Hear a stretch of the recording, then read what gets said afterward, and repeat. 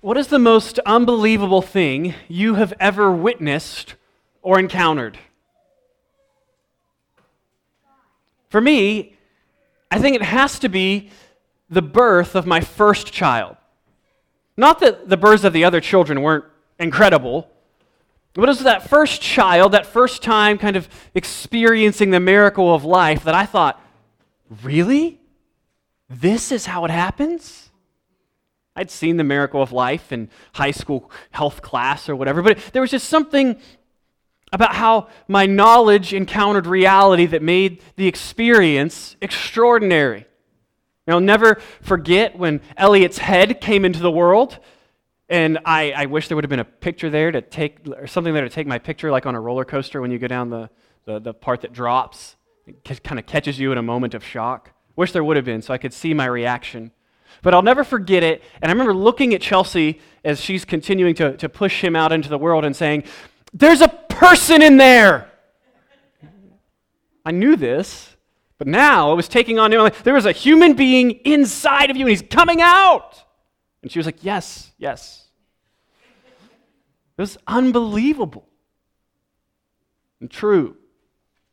There are many less frequent, unbelievable, and true events that happen all the time.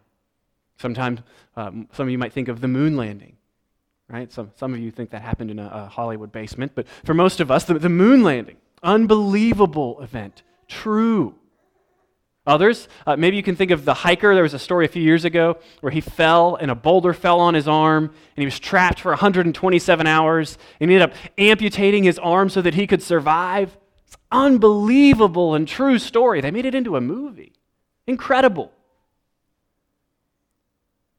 But the most unbelievable and true and good story I know is the story of the gospel. How the God who created us became one of us so that he might save us from our sin and into his people. And this wonderful story began with the incarnation of our Lord Jesus Christ. And this is what we will see as we consider the first few verses of the Gospel of John together this morning. And what I hope to impress upon you is that Jesus is the creator and redeemer. This is what John wants us to see. Furthermore, John wants us to understand that Jesus is God.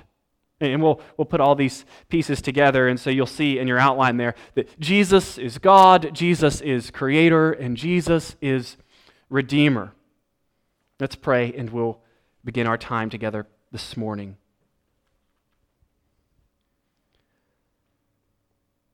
Father, we thank you for Christmas.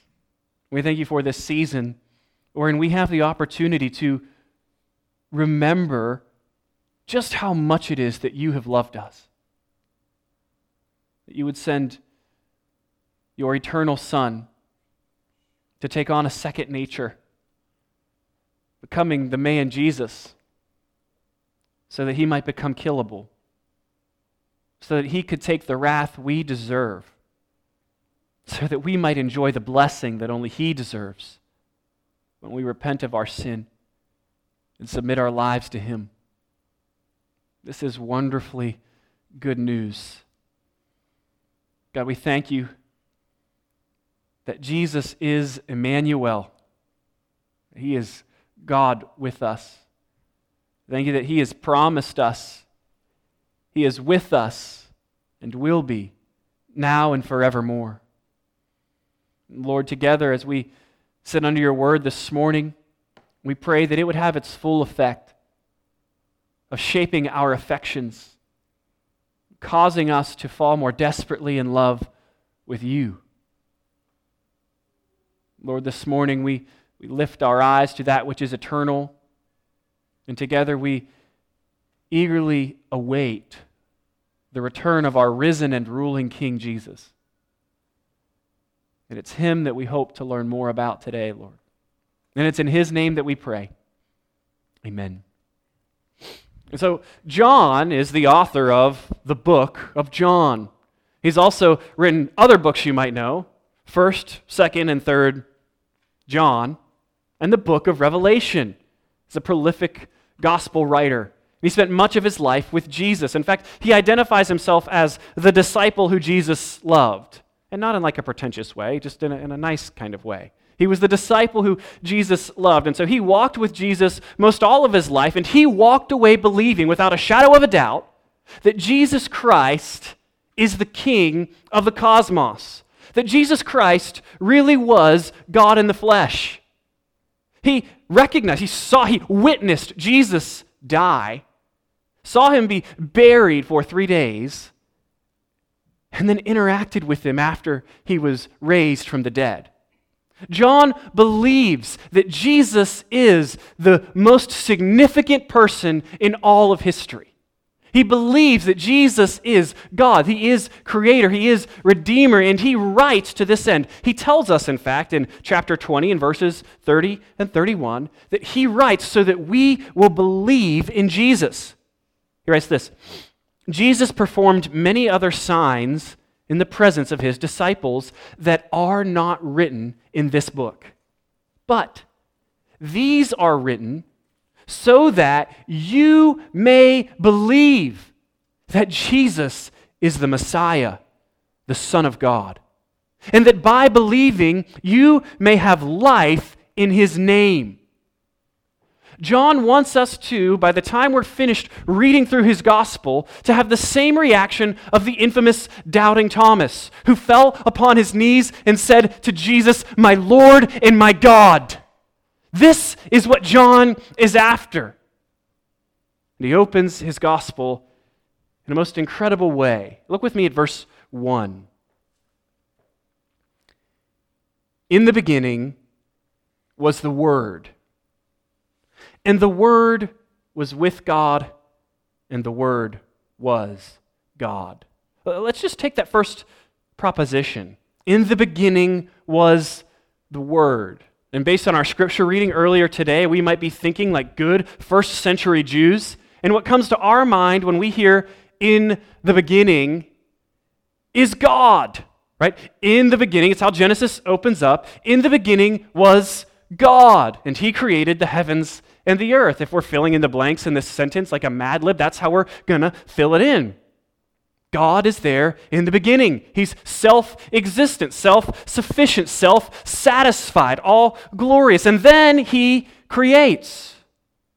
But as we read, we see John has done something different here. And it's surprising. He doesn't say, "In the beginning was God." He says, "In the beginning was the Word." In the beginning was the Word, and the Word was God, and the Word was with God. And there's a good bit to untangle here, but I think the first question we have to ask is, who or what is this Word? And John is later going to identify that this Word is Jesus. It's actually a title that he applies to Jesus. And it makes perfect sense because God's Word is personified throughout the Old Testament. And what we mean by that is God's Word does things and kind of acts as if it were a person. Right? We see it in Isaiah 55 when God says, "My word will not return to me empty, but will accomplish what I desire." We see that God delivers by his word in Psalm 107. When some people were ill, God sent forth his word and healed them. In Psalm 33:6, the heavens were made by the word of the Lord, and all the stars by the breath or spirit of his mouth. We can see that God creates by his word. He speaks and things come into existence that didn't exist prior. And so what happens throughout the Old Testament and through the mouths of the prophets is that God reveals himself to his people through his word. His word is his powerful self-expression in creation, revelation, and deliverance. And the personification of that word makes it an appropriate title for John to apply to the Lord Jesus Christ. Because Jesus is God's ultimate self-disclosure. He is the Word. We see in verse 14, indeed, that he is the Word made flesh Verse 14, we read, "The Word became flesh and dwelt among us. We observed His glory, the glory as the one and only Son from the Father, full of grace and truth." So the second question we have to ask in our series of questions, who or what is this Word? I kind of spoiled it for you like it's going to be Jesus. Jesus is the Word. The Word is the ancient agent of creation. And John argues that the Word is God, that Jesus is God. Which leads us to the question, how can the Word both be God and be with God? Yeah, it's a little bit confusing. And the answer, of course, is the Trinity. Right? We did that catechism question earlier. How many persons are there in God? There are three persons in the one true and living God, the Father, the Son, and the Holy Spirit. They are the same in substance, equal in power and glory. And so the answer is that God is bigger and much more complex than we ever imagined. That God is multi-personal. That He is three persons and yet one God, one substance. And that's kind of mind-bending. And what's typical of Christians when we try to explain or understand this glorious truth about the triune nature of our God is that we come up with analogies or illustrations, and often bad ones. And so I'm going to point out some of the bad ones. So you've heard, well, God in His triune nature, God is a little bit like an egg.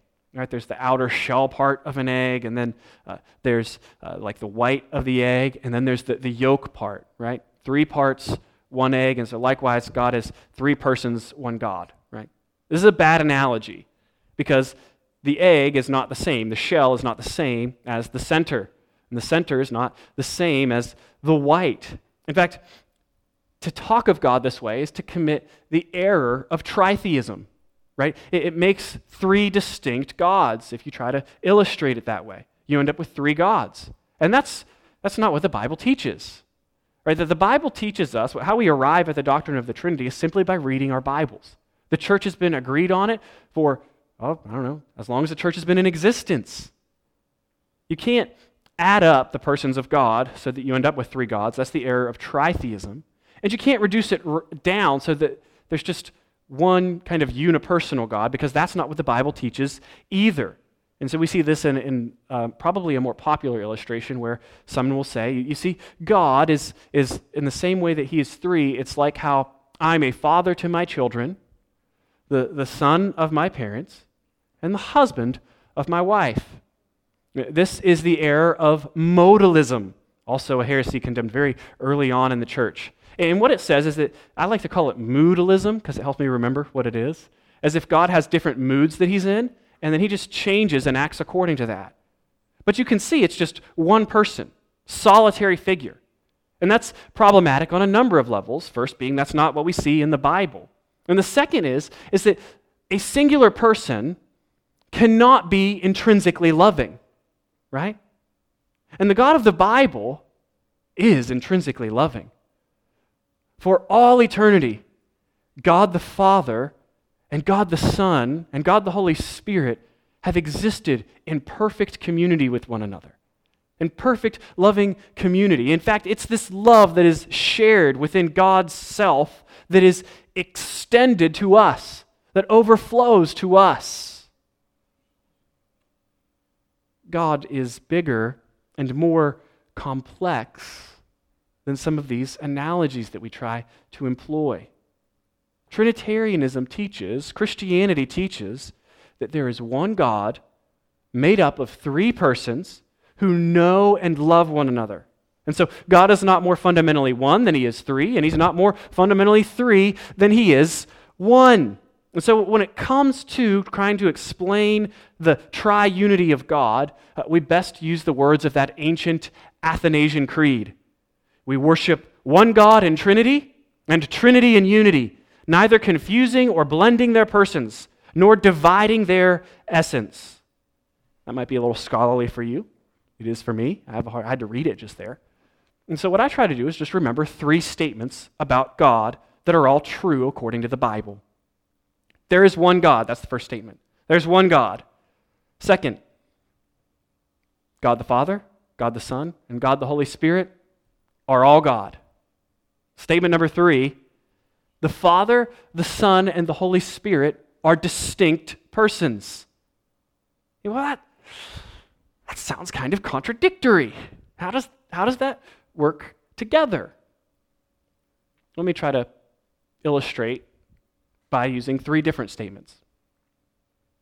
The woman does not have the car keys. That's the first statement. Second statement. The doors and the windows of the vehicle are locked. And third statement. The woman gets the packages out of the car. I'll let you play with this brain teaser for a moment. Can't get in. So I'm going to give you a fourth statement that's going to clear all that up, make the first 3 statements make sense. How is it that she gets the keys out of the car, or the packages out of the car? Well, statement number 4, the car is a convertible. And so that fourth statement makes the other 3 understandable. That makes perfect sense now. So, all right, unlock for me the mystery of the Trinity, Pastor. What's the fourth statement? I don't know. But I believe in the Trinity because this is how God has revealed himself in Holy Scripture. And one of the wonderful things about God is that there are things that fit in his mind that don't fit in my mind or in your mind. In fact, the only way we can know anything about God is if he reveals it to us. And the way God has chosen to reveal himself to us, including his triune makeup, is in the Scriptures.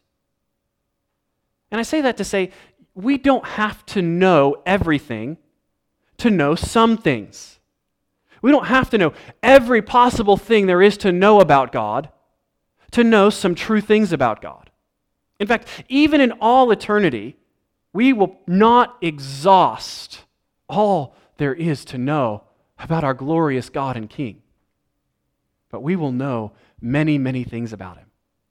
And we'll know him personally.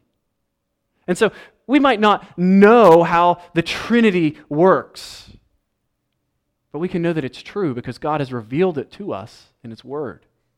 He's revealed himself to us in the person and work of Jesus Christ. And so we can believe in him. We can believe in the triune God of Christianity. And so I share all of that to say, when you are in a place where somebody says, explain to me the Trinity, that you don't feel tempted to kind of grasp for analogies to make it more comprehensible, right? Well, he's like an egg or a 3-leaf clover or any of these things, because they actually end up teaching wrongly about who God is. Instead, you can look at your child when they ask how God is triune, or you can look at your friend and you can smile and you can say with a twinkle in your eye, I don't know. God is mysterious, and he has revealed himself to be 3 persons in one God, and so I worship him. God is incredible. He's bigger than I could ever imagine. I'm so thankful that he has told me this about himself. You can boisterously sing when you come to church on a Sunday morning, holy, holy, holy, merciful and mighty, God in 3 persons, blessed Trinity. You can worship this God without having exhaustive knowledge of him. God is triune. The doctrine of the Trinity does not fully explain his mysterious character, but rather it sets the boundaries outside of which we must not step. It defines the limits of our finite reflection and demands that we be faithful to the biblical revelation that in one sense, God is one, and in another sense, God is 3. And so that's John's first point, that Jesus, who is the Word, that's a title applied to Jesus, Jesus, who is the Word, was with God in the beginning and is God. So he's saying Jesus is God He's kind of giving us the building blocks of the doctrine of the Trinity here in verse 1 of chapter 1 of his book. That God is multi-personal. Another way that we identify God is that God is the one who creates and sustains. And that's our other question, right? What is God? Question 2, we did it this morning. What is God? God is the creator and sustainer of everyone and everything. And if you do check out the New City app, it has like a kids mode and a little song that goes with it that I'll never forget. It came into my head this morning. It's like, God is the creator of everyone and everything. I probably butchered it, but it's kind of how it goes. And you can remember this wonderful truth. And that's how John is going to proceed. He's going to say, not only was Jesus with God in the beginning, he created all that is. He is the creator. So let's go back to verse 1 again.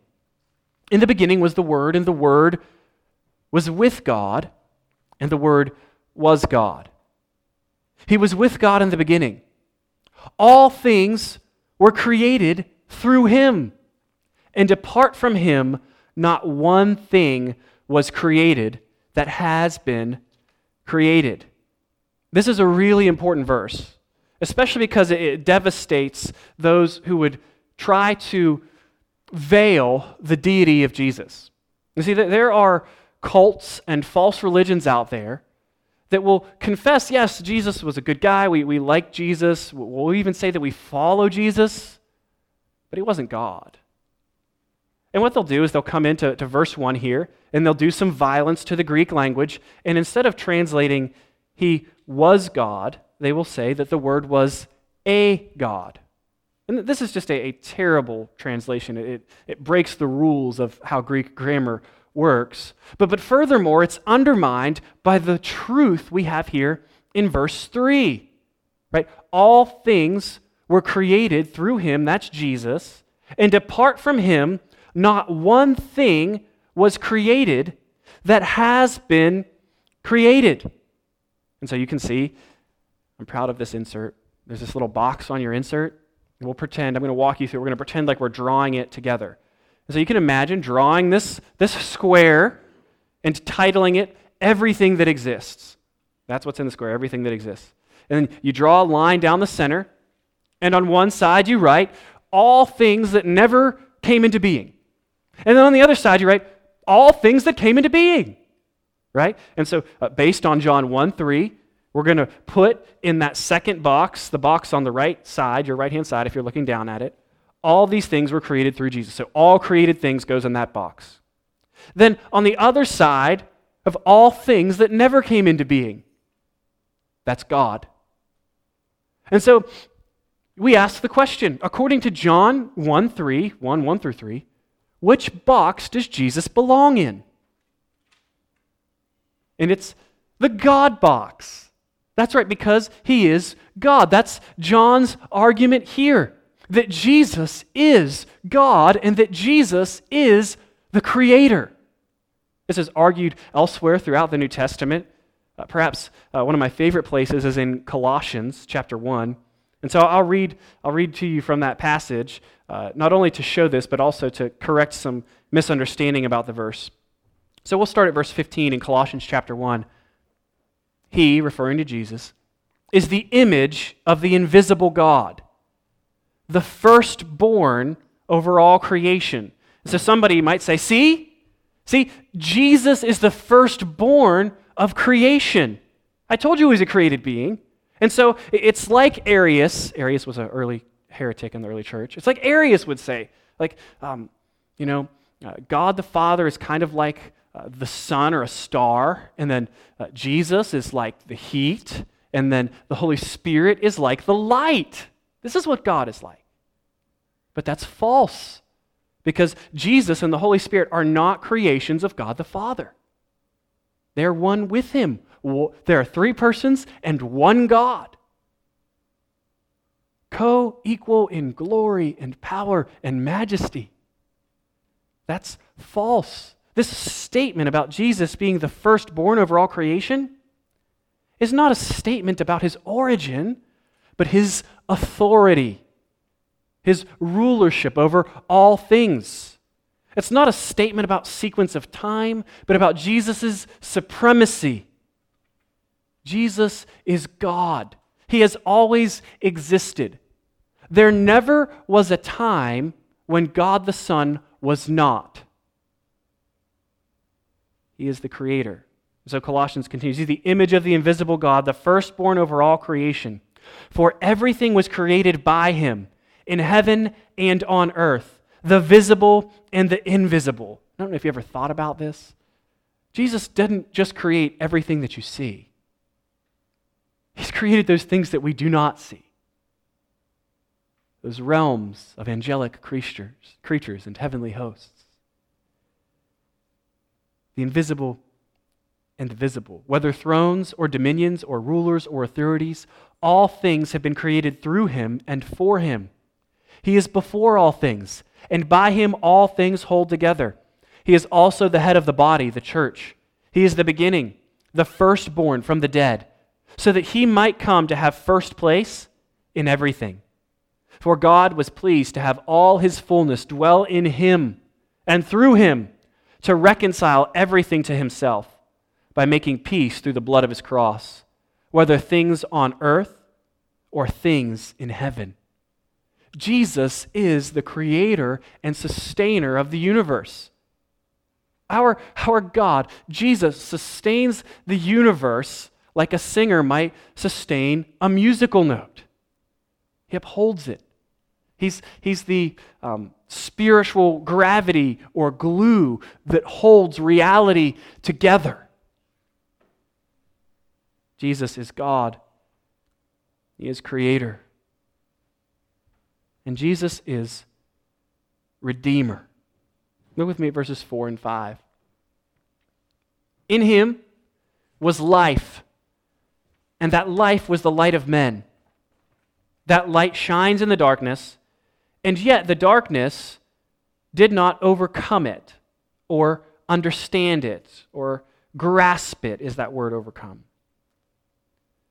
And what John does here is really brilliant. He's like deliberately ambiguous so that the second time we read his gospel through, we pick up on some of these clues. And so it's a little bit like if you've ever read a mystery novel or a whodunit and you learn who the killer is at the end, and then you go back and you read the book again and you see all these signs that it was that person all the way along. You're like, I know it was them. I always think of The Sixth Sense when I think of this because I got to the end of that movie and was in for the shock of my lifetime. I won't ruin it for you if you're late to the party there. But you like rewatch that and I'm like, how did I miss all of this stuff that was telling me what the end was? And that's a little bit what John has done here. You see, he's kind of looking two directions. He wants us to think of Genesis, and he wants us to think of, in the beginning, God creating the heavens and the earth, and saying, let there be light amidst darkness. And he's also pointing us to what's going to happen in his gospel, where there's this motif between light and darkness, right? Light representing the good or the revelation, the word of God, and darkness representing kind of sin or death. And life in John becomes eternal life. And so we're kind of looking one eye at Genesis and one eye to the rest of John here. And we're recognizing that Jesus, who was the source of life at the creation of the world, is also going to be the source of eternal life, who saves sinful human beings from an eternity under God's wrath. He's going to be not only the one who created, he's also Redeemer. You fathom that? That this God that we've been describing, who was in perfect harmony and happiness with himself, doesn't need you or me, created the world, and then was rebelled against by his people. And instead of smiting us under his holy and right and just wrath, decided that God the Son would become one of us, die in our place for our sin, and rise from the dead, so that when we put our faith in him, we could have confidence that we too would rise from the dead, so that we too would have eternal life.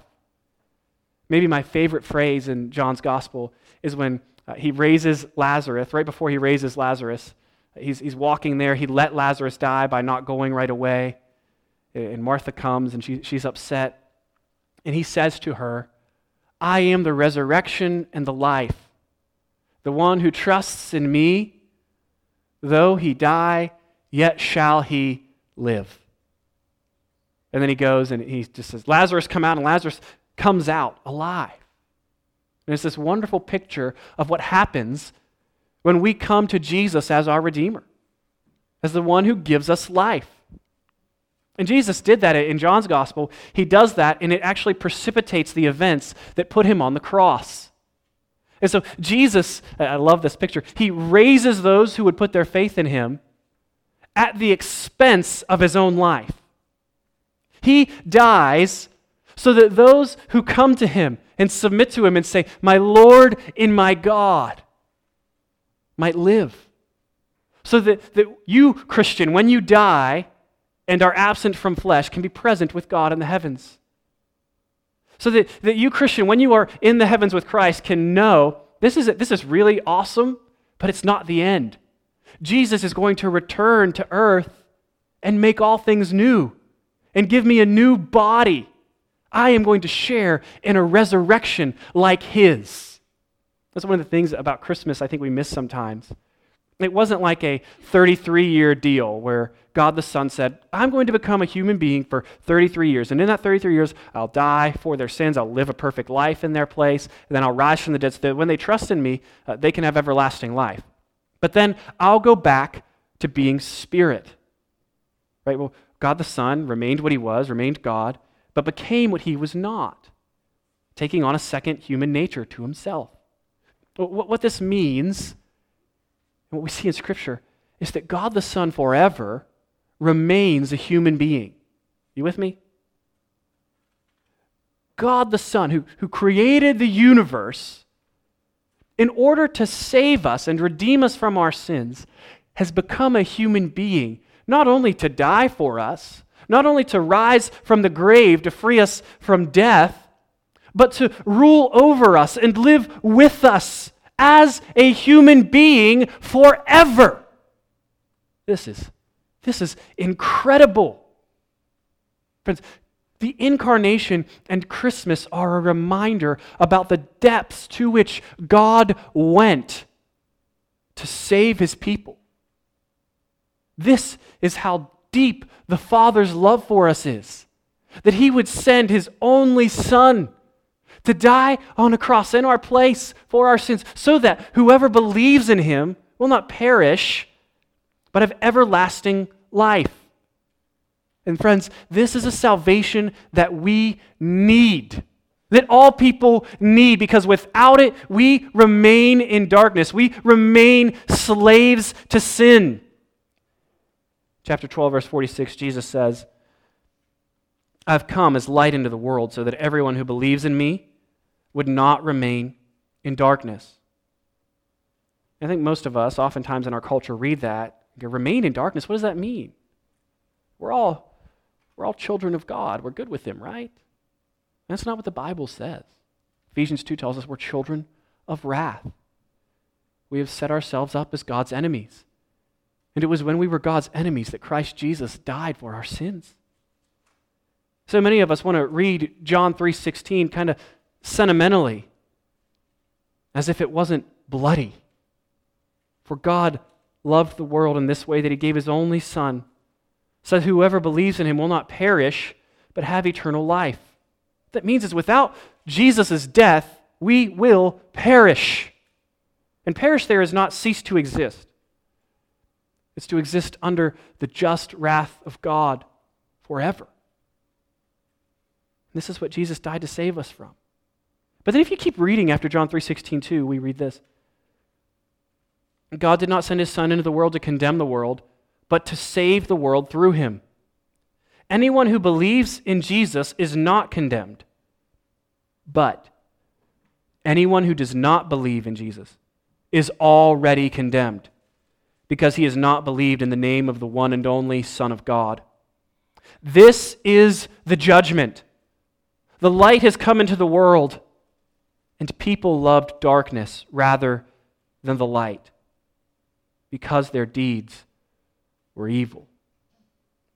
And so the default position of humanity is not to delight in God or to delight in the light, even though that's what we were made for. Our default position is sinful rebellion.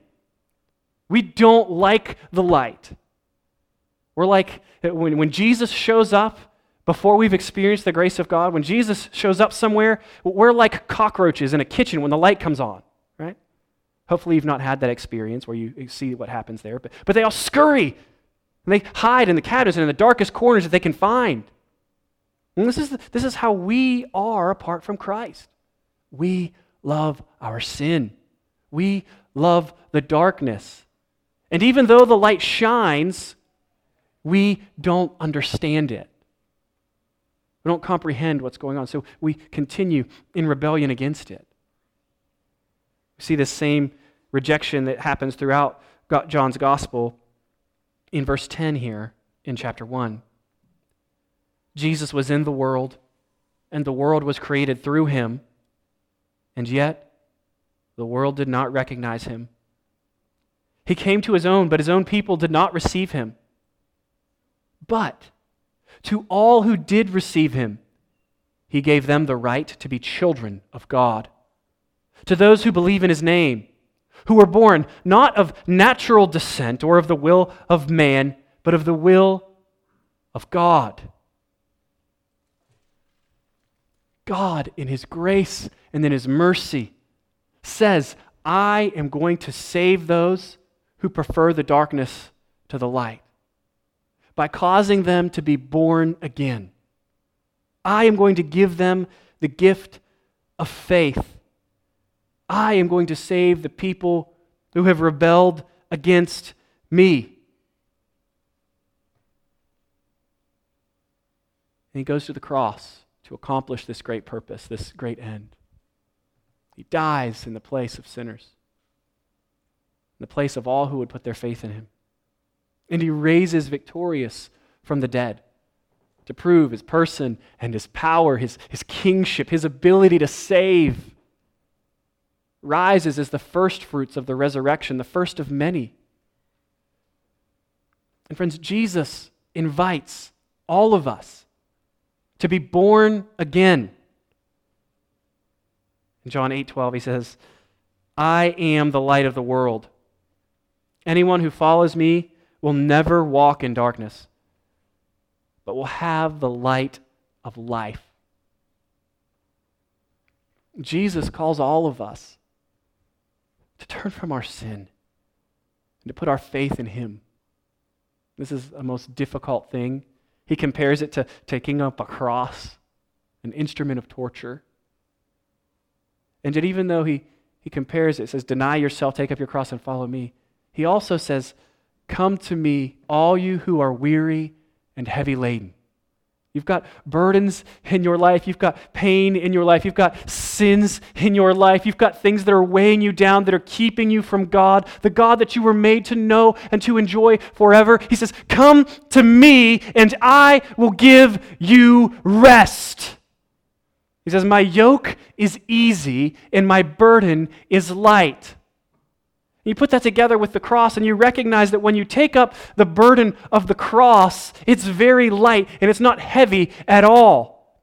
That instead of being an instrument which causes us to shudder, it becomes something that reminds us of God's love for us.